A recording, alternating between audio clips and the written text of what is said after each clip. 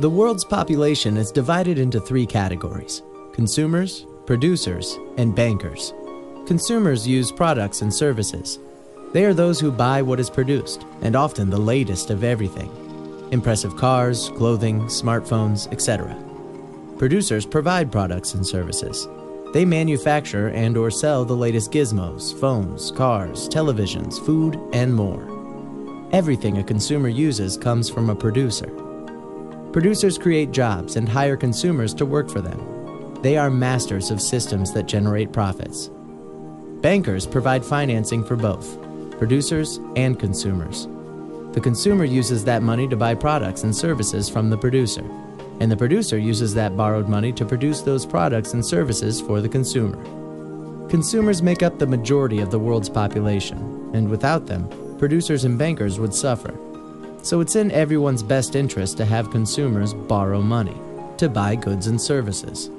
They work hard and often struggle to pay for their financed goods, and aren't even aware that they're constantly being conditioned and persuaded to buy specific products and brands.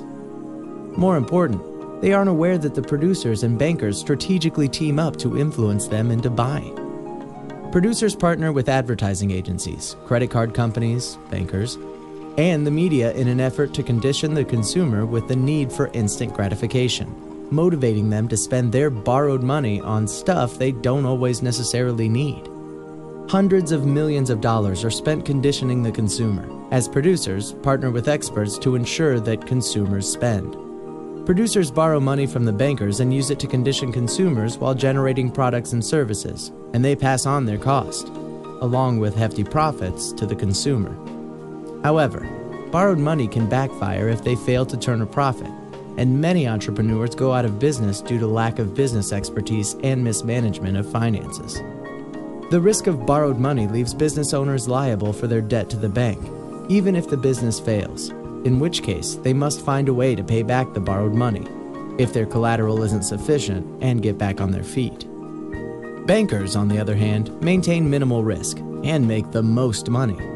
They use borrowed money to lend out to producers and consumers, and place liens on the borrower's collateral to secure the loan. If a borrower fails to pay, they lose their collateral to the bankers.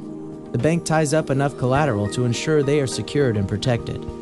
And if the borrower is successful in paying back the loan as agreed, the banker makes the interest on their money. Either way, the banker wins.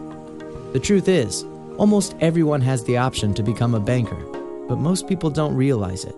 They believe that they're limited to being just a consumer for the rest of their lives.